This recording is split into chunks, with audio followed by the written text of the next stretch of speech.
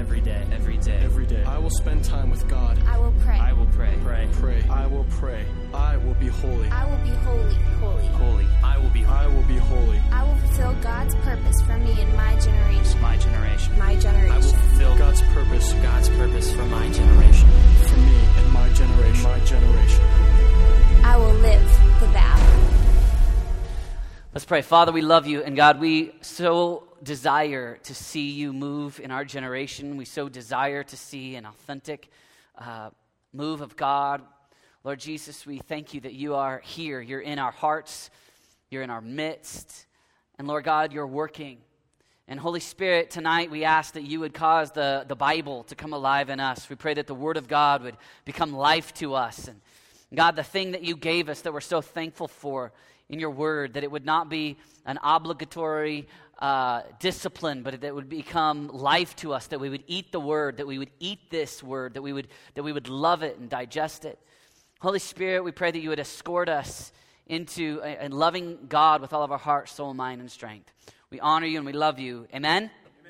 Amen. Matthew chapter 22, verse 37. My sermon tonight is called What Jesus Wants From You. What Jesus wants from you. Jesus said to him, "You shall love the Lord your God with all your heart, with all your soul, and with all your mind. This is the first and great." Say great. This is the first and great commandment. So if you want to ask the question, what does Jesus really want from me? Jesus responds to Pharisees, Sadducees, and teachers of the law in this moment where he sums up the fullness of what he desires from people. That's you, that's me, in this statement. Love the Lord your God with all of your heart. And so it's first in the sense that it's first priority, but what I find additionally interesting is that Jesus not only says first commandment, you've known that since Sunday school, but he also says, and the great commandment. And when I look at the great commandment, I don't know all that Jesus meant by this, but when I hear that, here's what I see. Here's what I think. Jesus says, not only should this be first in terms of your priority, but if you want entrance into an epic journey in God, if you want an opportunity to enter into a thrilling life in God, this is the great commandment. This is the all-consuming. This is the one that goes beyond just religious discipline. This is everything. This will cause your life to have purpose, meaning, delight. This is the first commandment, and it's intriguing. And this is the great commandment.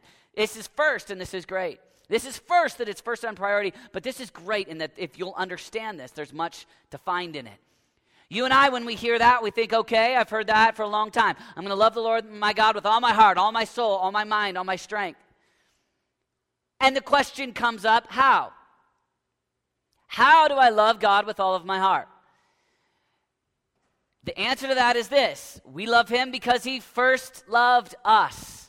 To the measure that you understand, meditate, pray on, contemplate, think through, feel God's love for you, that will be the greatest measure that you're able to reciprocate love back to God.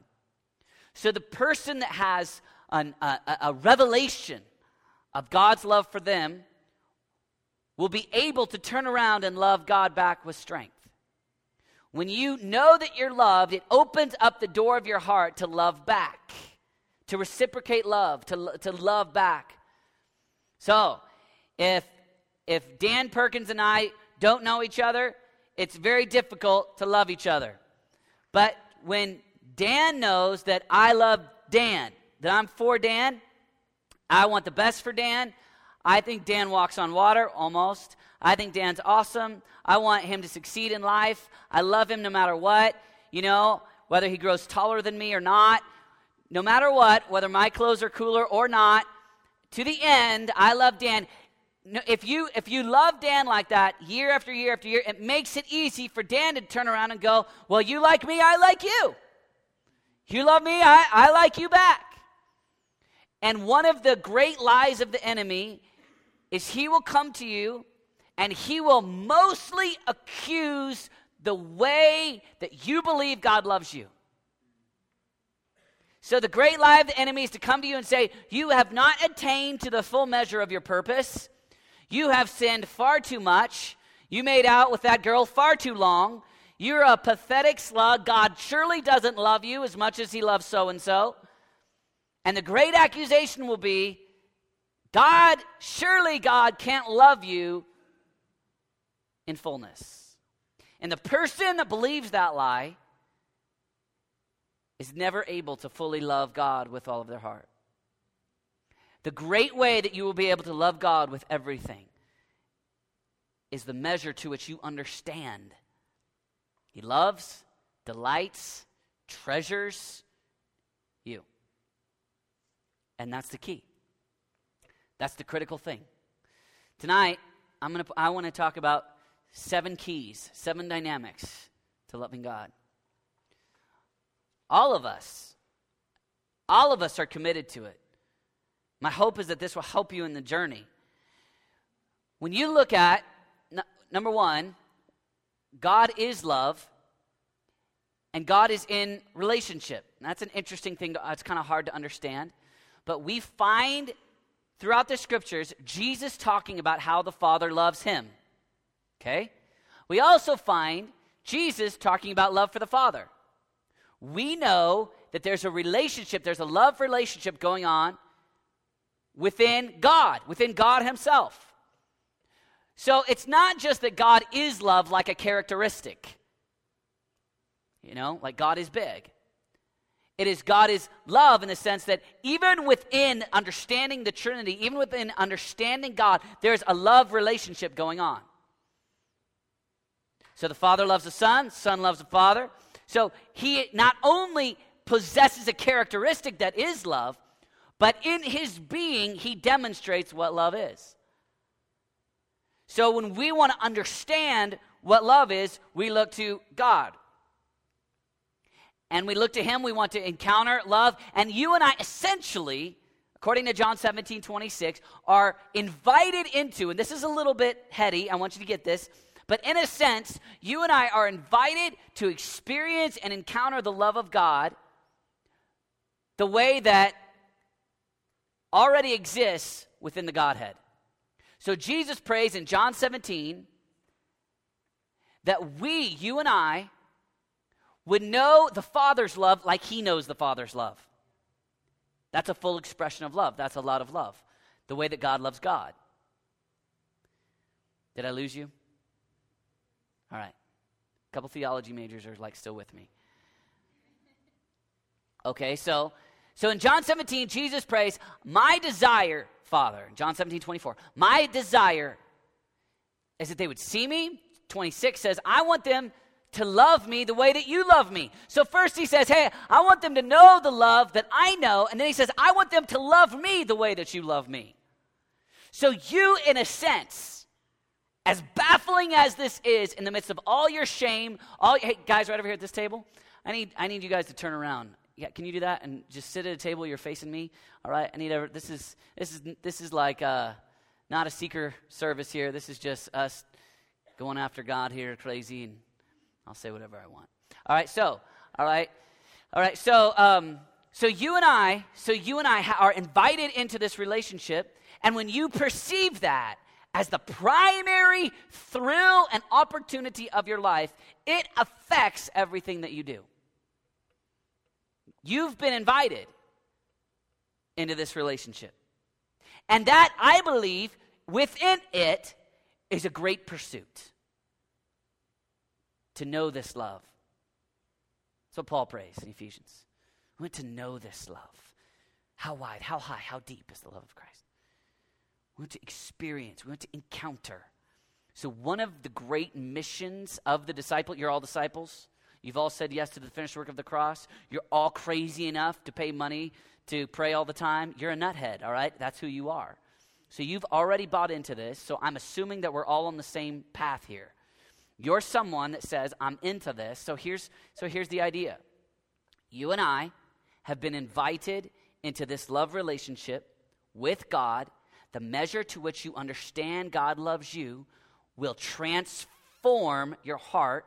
And as you start to live in love with God, knowing that he delights in, enjoys, and loves you, you will be able then to open up your heart and actually love in fullness back.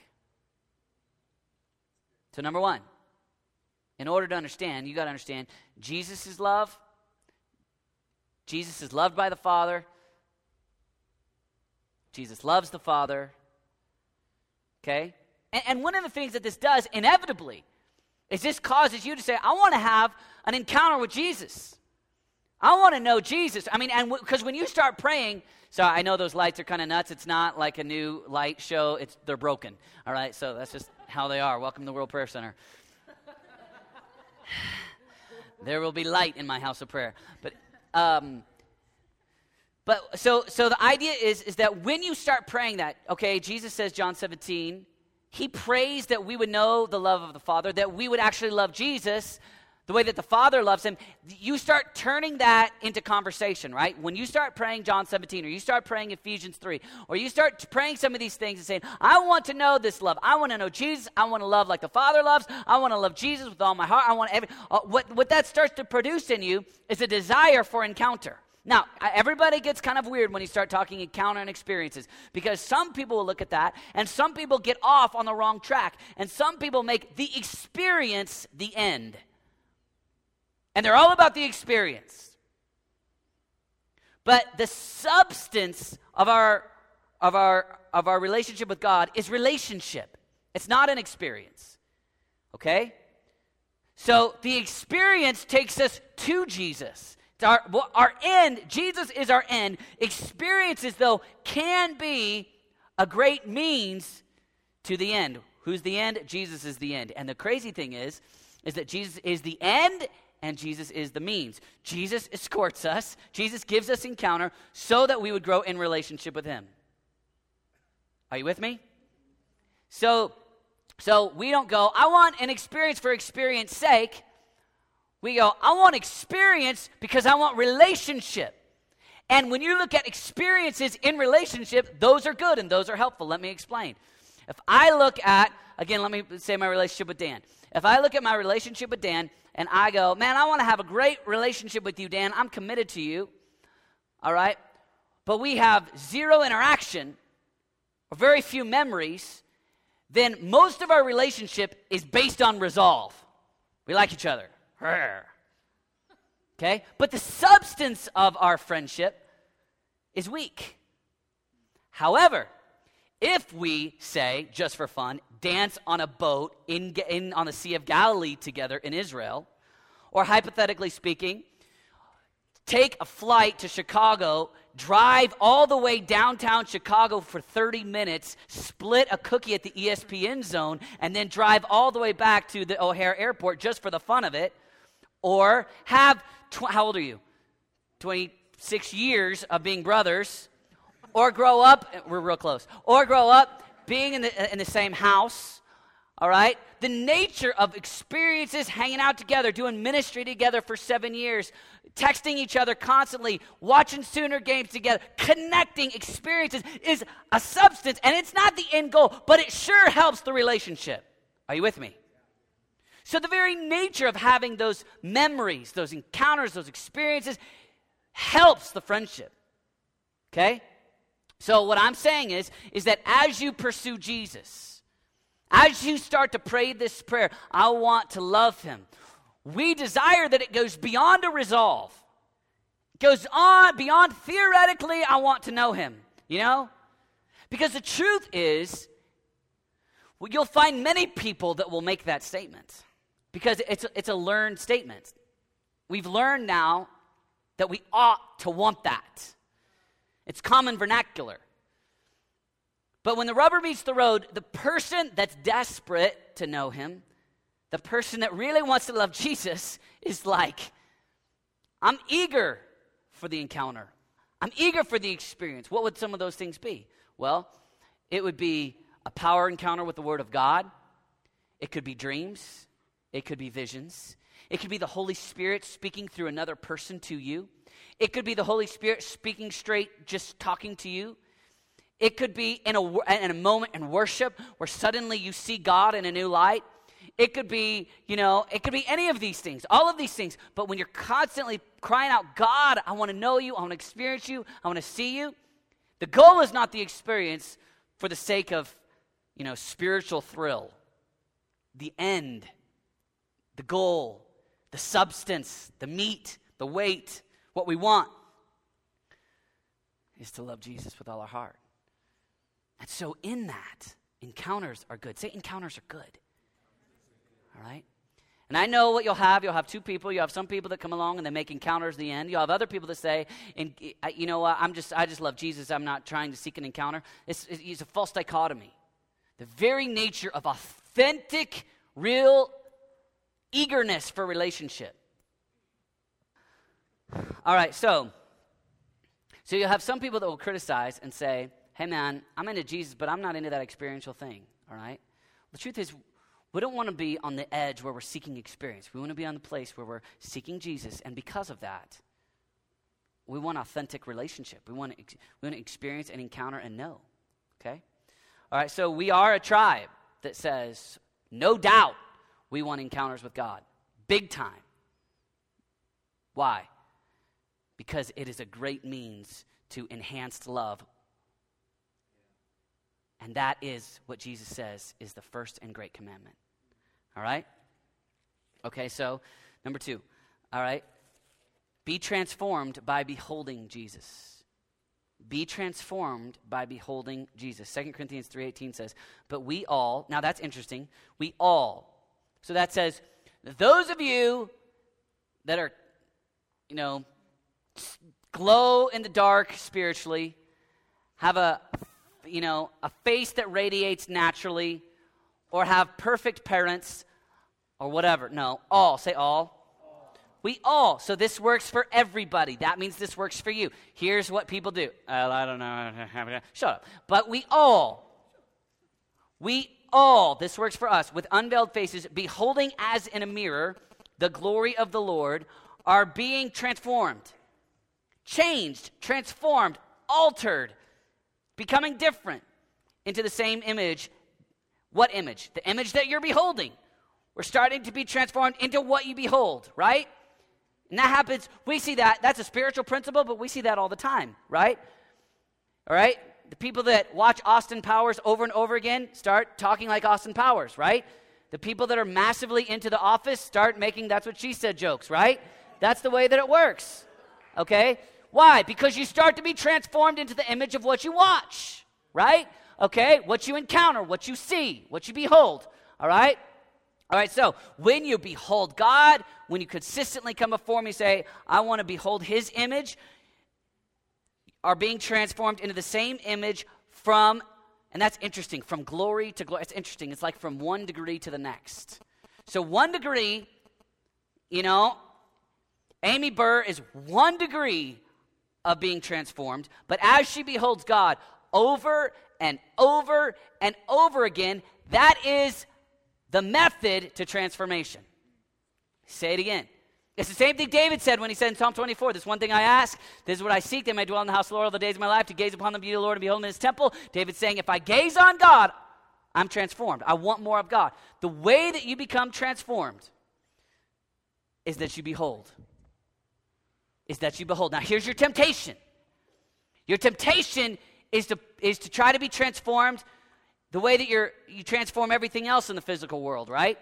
If you want to be transformed physically, you get the watch this, tiger, and you go lift weights, right?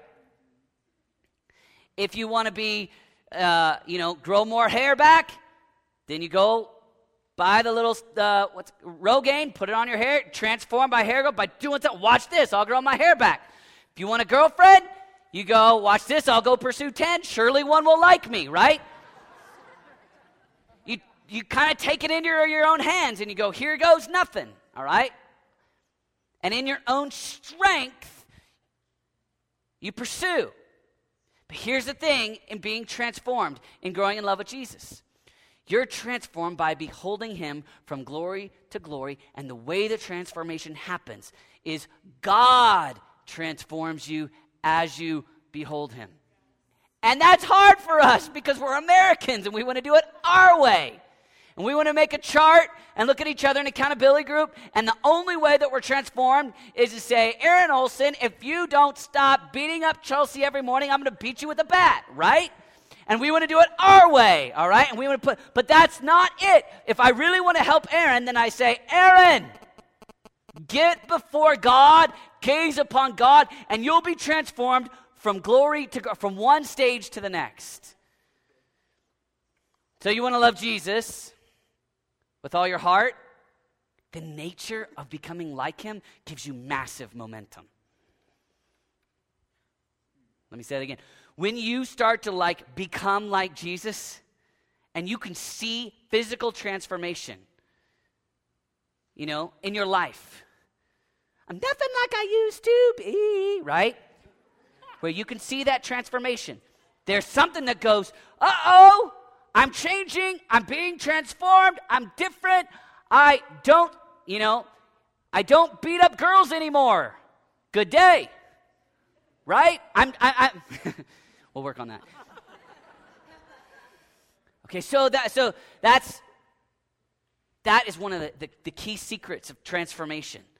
It's not about you and your own strength. You're being transformed. God's transforming you, not you transforming yourself. As you behold. As you sit, Bible open, spirit of prayer, oh God, I want to see you. I want to know you. So here's the process. First, when it comes to beholding, number one thing, everybody write this down. Number one thing you behold, you start off with, is God's love. God loves me. And when that starts to open up, the next phase that will happen, you'll start to love God. You can't meditate on he loves me, he loves me, he loves me, he loves me, he loves me. In due time, something opens up in your heart and you go, and I love you. I see this with my little kids, right? I tell them over and over and over again, who loves you? Daddy. I say that to them, who loves you? They say, Daddy. Who loves you? Daddy. And then I, say, who's the tallest? Daddy. And then who's the best? Daddy. I take advantage of their naivety. But anyway, it's for my own good. But anyway, so I say that. Who loves you? Who loves you? Who loves you? And in due time, you know what comes back? Well, I love you. Right? And you go, okay, well, those are little kids. No, it's the same way for 30-year-old, or how old are you? 25, 20, 18, 19, whatever. 19, 20, it's the same. You start, Father says it to you over and over again, I love you, I love you, I love you, I love you. The 21-year-old that's totally discouraged and broken that starts meditating on that, all of a sudden, instead of entering into the conversation about how intellectually I can't understand the existence of God, they enter in the conversation and they just, in their heart, they're just going, I just love him. He's real. I love him. And the emotional part of their argument is that there's encounter. They've beheld him. They've seen him. They know him. Behold him. So he's a God that in his very nature is love. Within the Trinity there is love. How do I get love for God? Meditate on God. Behold him. Know him. Another one is this. Love gives all. Love gives everything.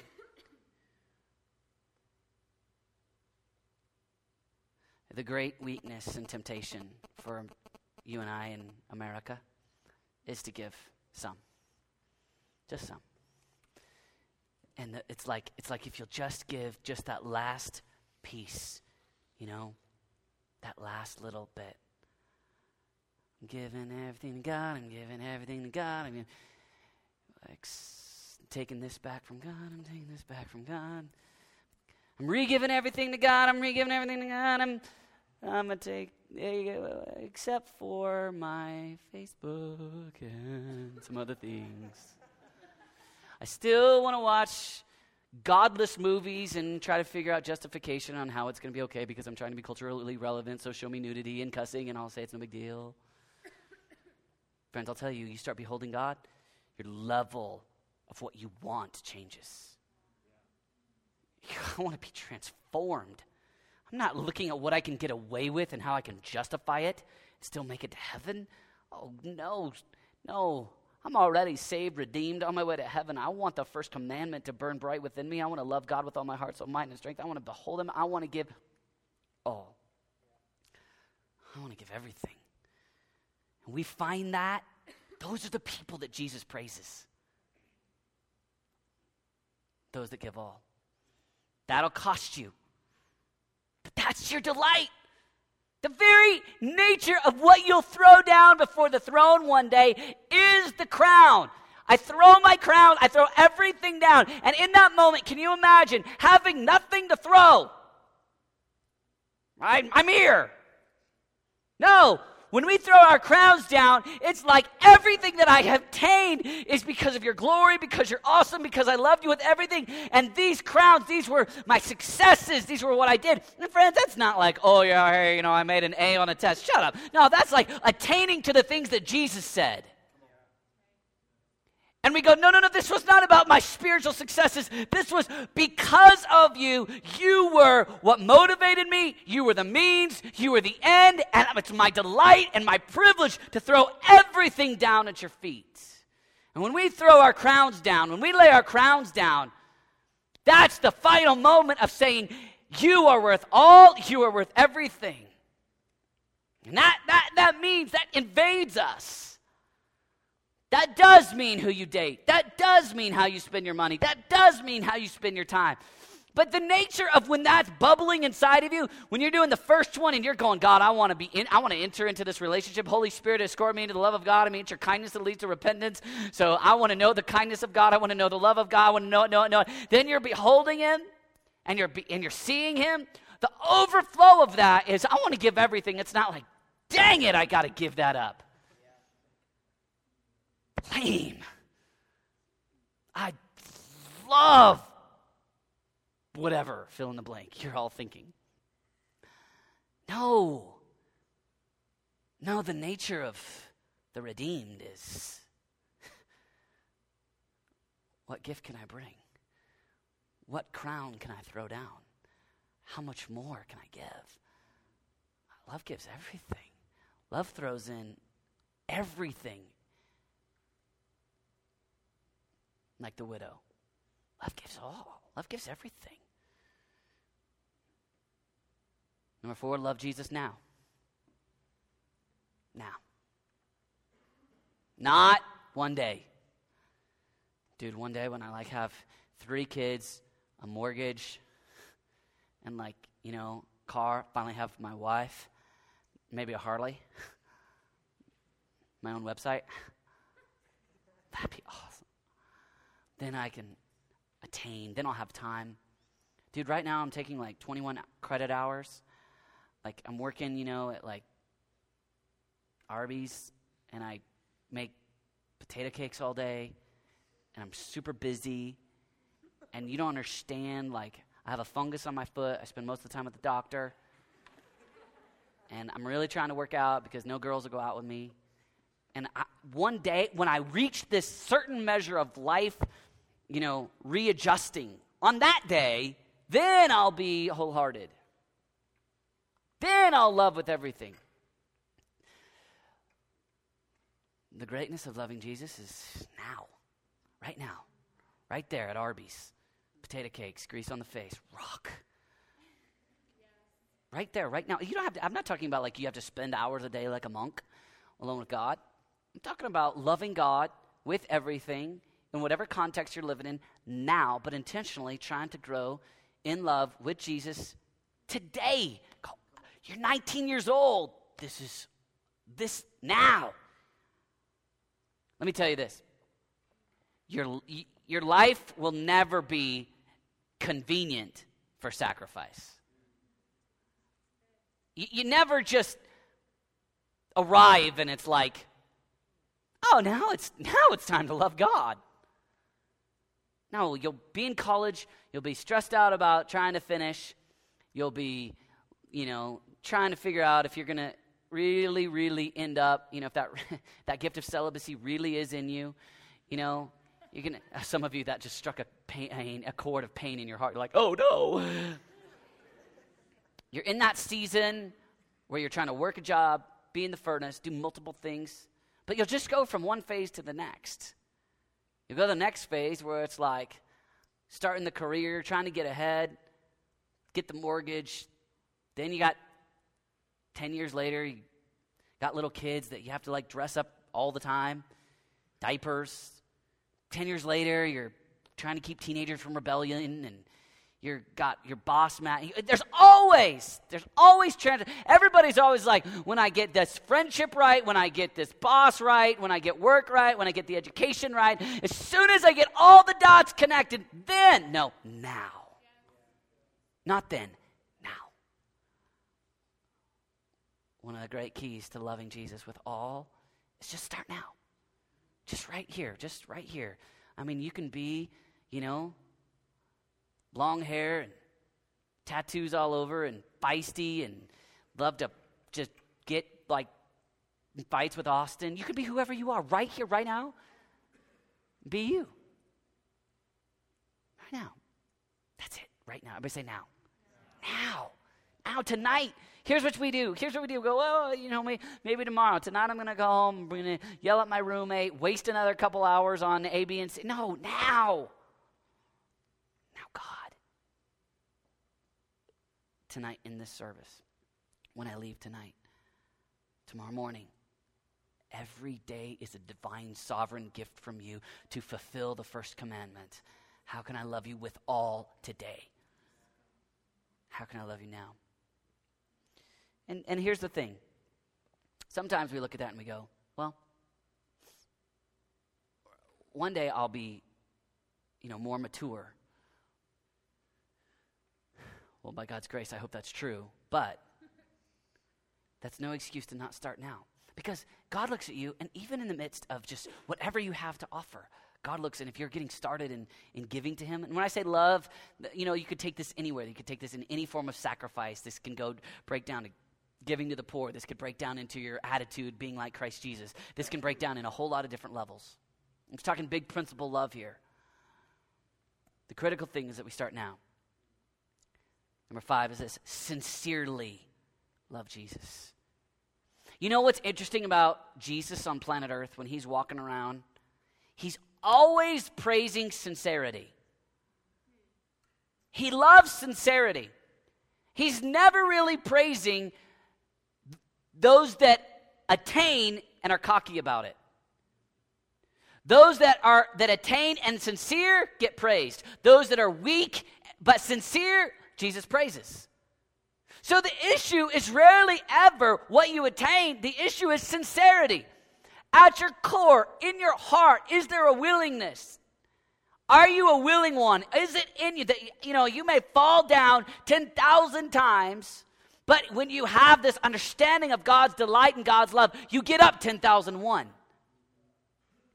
The person that stays down on the 10,000th time, ultimately, here's what that statement is. This is about my strength. I don't have what it takes. The person that stays down is saying it's about me. The person that stays down is ultimately saying, I don't really believe, I really haven't meditated on, I really don't, at my core, fundamentally, a core conviction is not, he loves me, he loves me, he loves me, he loves me, he loves me, he loves me, he loves me, he loves me, he loves me. Are you with me? Because if at your core you believe and you know that, then you fall down 10,000 times, you get up 10,001. Nobody starts off mature. And you go, I should be mature now, like I'm 20, got saved at church camp when I was 16. I was hoping to lead a youth revival by now. I was hoping God would sovereignly show me my spouse by now. I'm really disappointed. Listen, most of us in this room, barring that Jesus doesn't return, which he might, you're probably on about a 50-year relationship starting tonight. So it's not like Jesus is looking at you and going, Christine Watson, I wish you had attained to full maturity now, you lazy, pathetic slug. No, the very nature of Christine saying, no, I'm willing and I want and I desire. I come with my brokenness and my weakness. The Father looks at that and he goes, I like that. That is what I'm looking for. Sincerity, willingness is everything, even in brokenness. Jesus was always praising the willing. The children, they weren't mature, you know. But Jesus looked at children and praised them. Why? There's an innocence and a willingness. Jesus looked at poor people that were willing. Jesus looked at the lady who gave, the widow's mite, that gave everything into the box, who gave everything. It was willingness.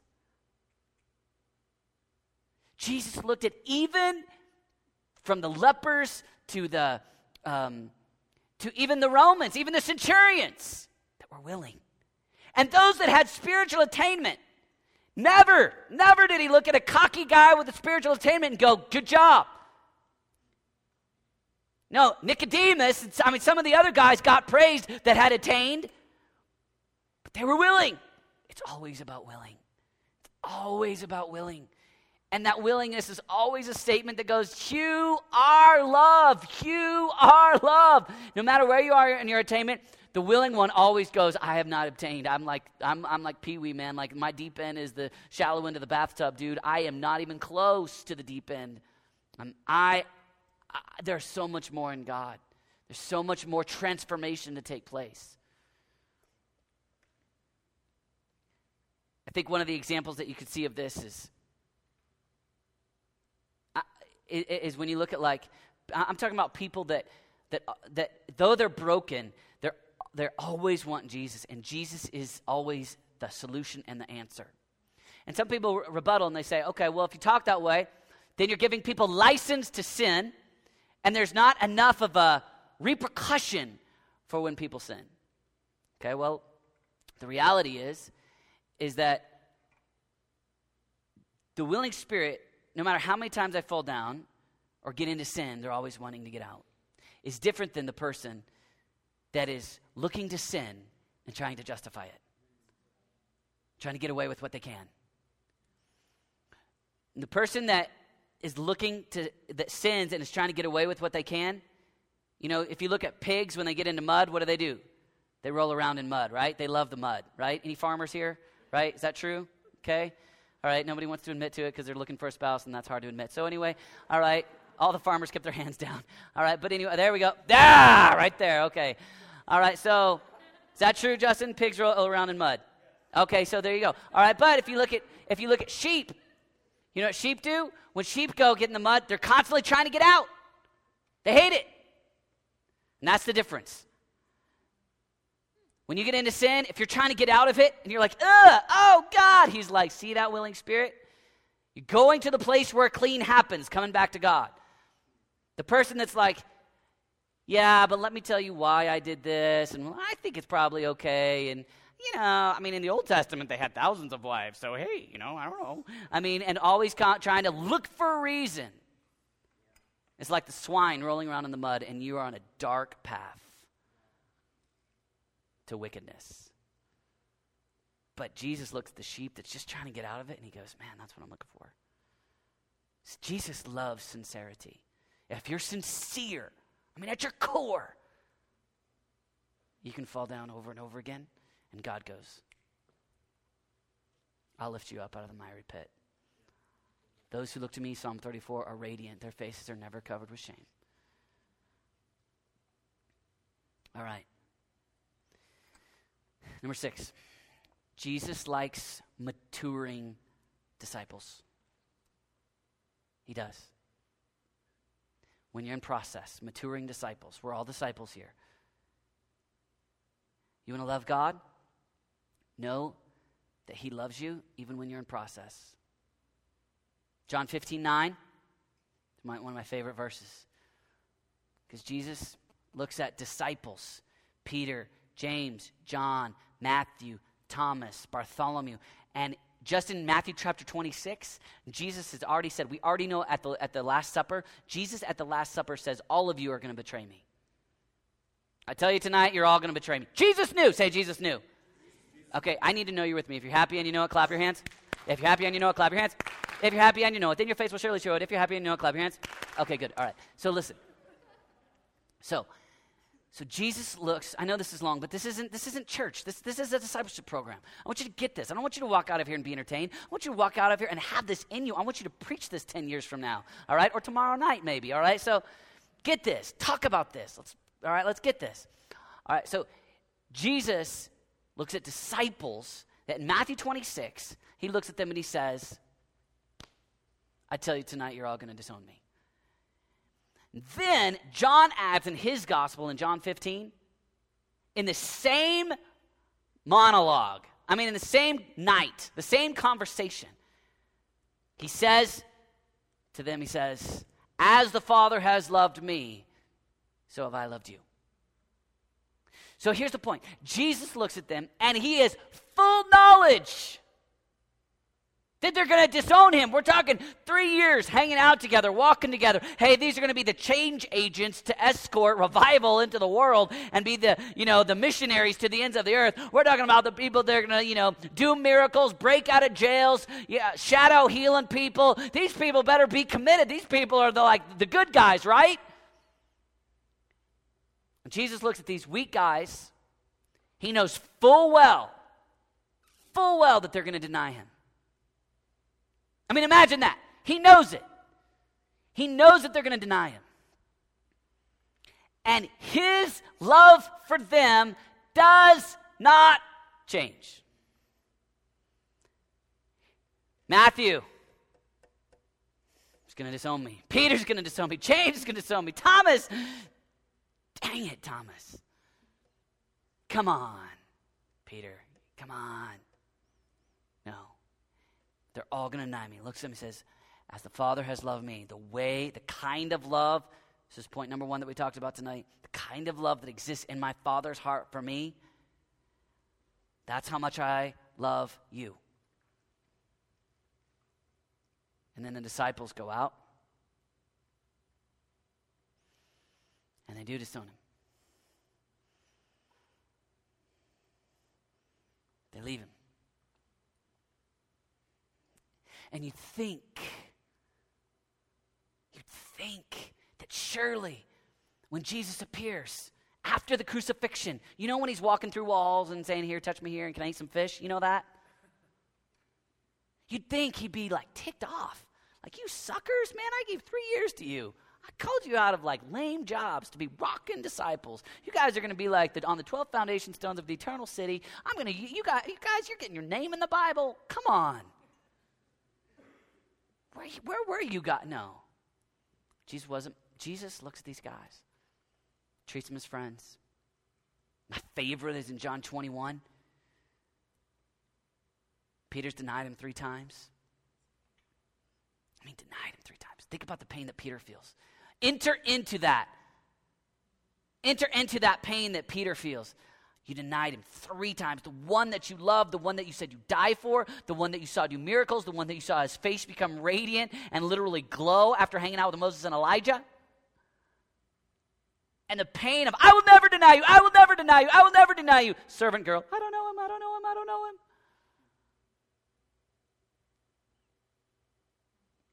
Jesus locks eyes with him.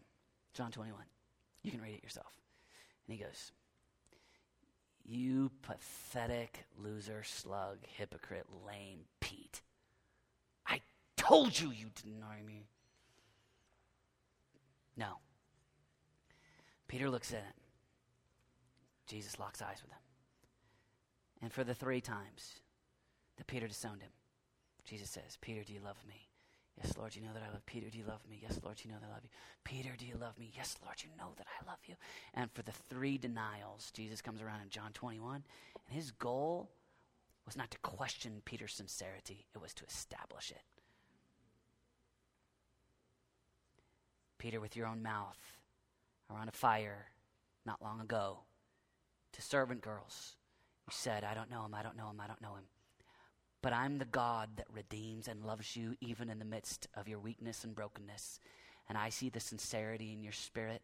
And I told you back in Matthew chapter 16, I told you that you're a rock, and on this rock I build my church. And Peter, I've loved you. I'm counting on you. You, Peter, are going to do great things. And though you feel weak and broken, and though you feel average, and though you feel pathetic, Jesus came back. And for the 3 times that he denied him, Jesus came and reinstated him. And Peter with his own lips said, I am a lover of God. I am a lover of God. I am a lover of God. And 2 things took place. Number 1, Jesus came. And he established in Peter's mind, Jesus still loves me. Jesus is still with me. Jesus still believes in me. But in addition, you know what he established? Jesus believes that I still love him.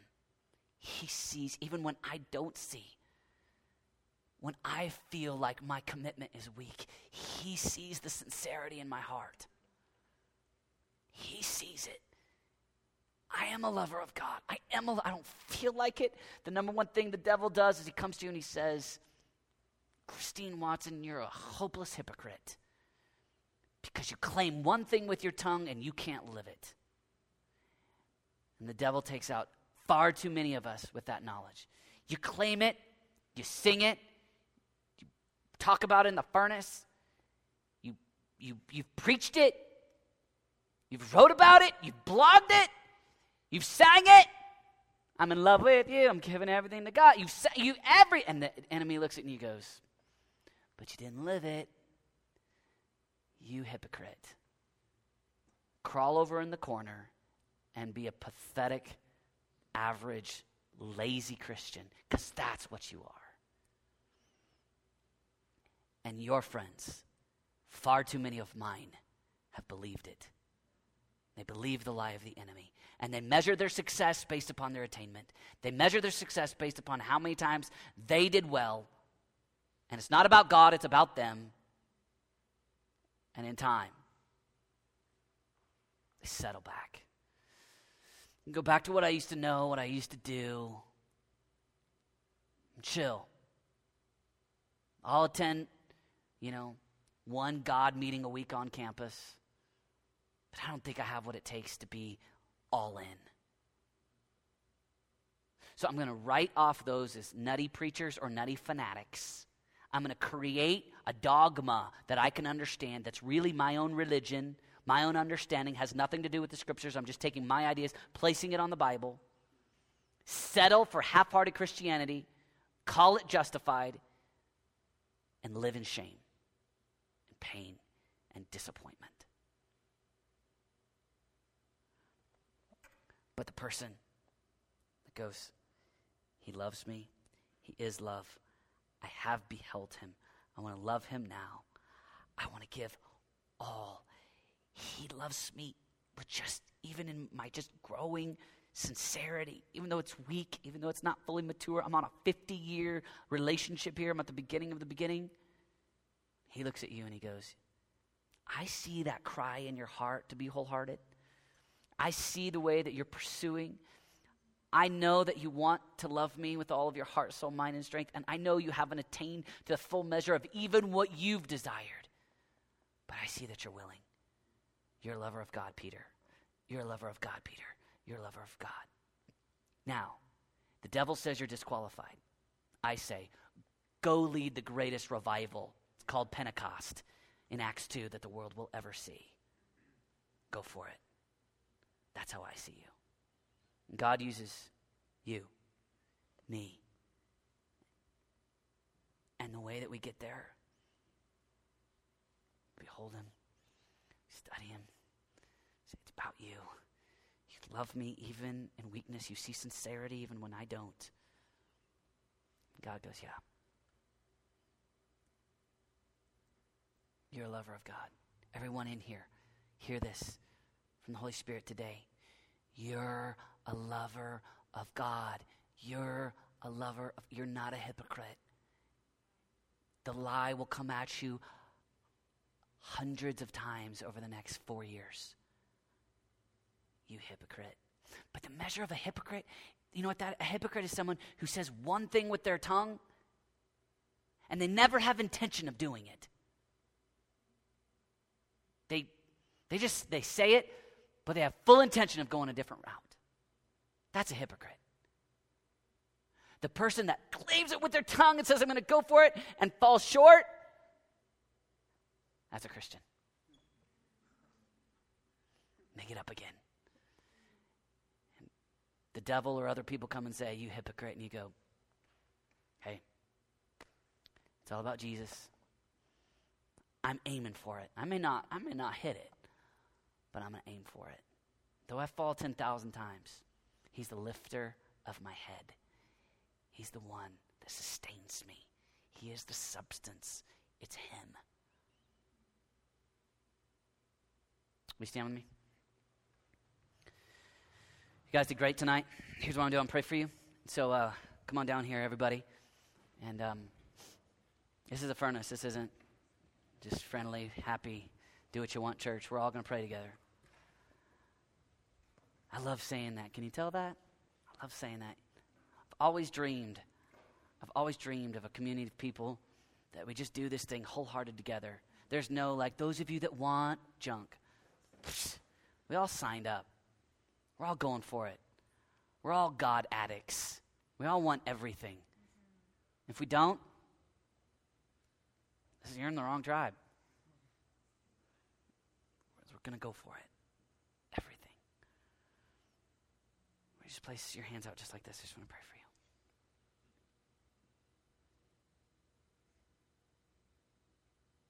Come, Holy Spirit. Jesus, we so desperately want to live in love. We so desperately want to fulfill the first commandment. We want to love like you love, God.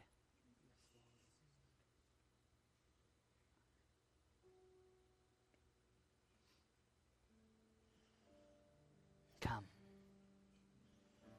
Come, Holy Spirit. Change us and transform us. From glory to glory, from one degree to the next, as we behold. I pray for every furnaceite that's going to sit in prayer meetings this year. I pray that they would be transformed from one glory to the next, from one phase to the next. I pray that they would be filled and consumed with love for God. It'd show up in how they treat their parents. It'd show up in how they treat each other. It'd show up in unity. It'd show up in servanthood. It'd show up in loving the world and loving the nations, loving the poor, all the things that you said, Jesus. But God, we want to live in love. Just take that statement that you said in 1 John 5, to live in love. God, we choose tonight, Lord God, pour out your Spirit. Holy Spirit, pour out the love of God tonight. You've just heard one of the speakers from Desperation, a ministry of New Life Church in Colorado Springs. For more information on becoming a Desperation intern, attending one of our conferences, or joining the Desperation National Network for local churches, visit us at desperationonline.com.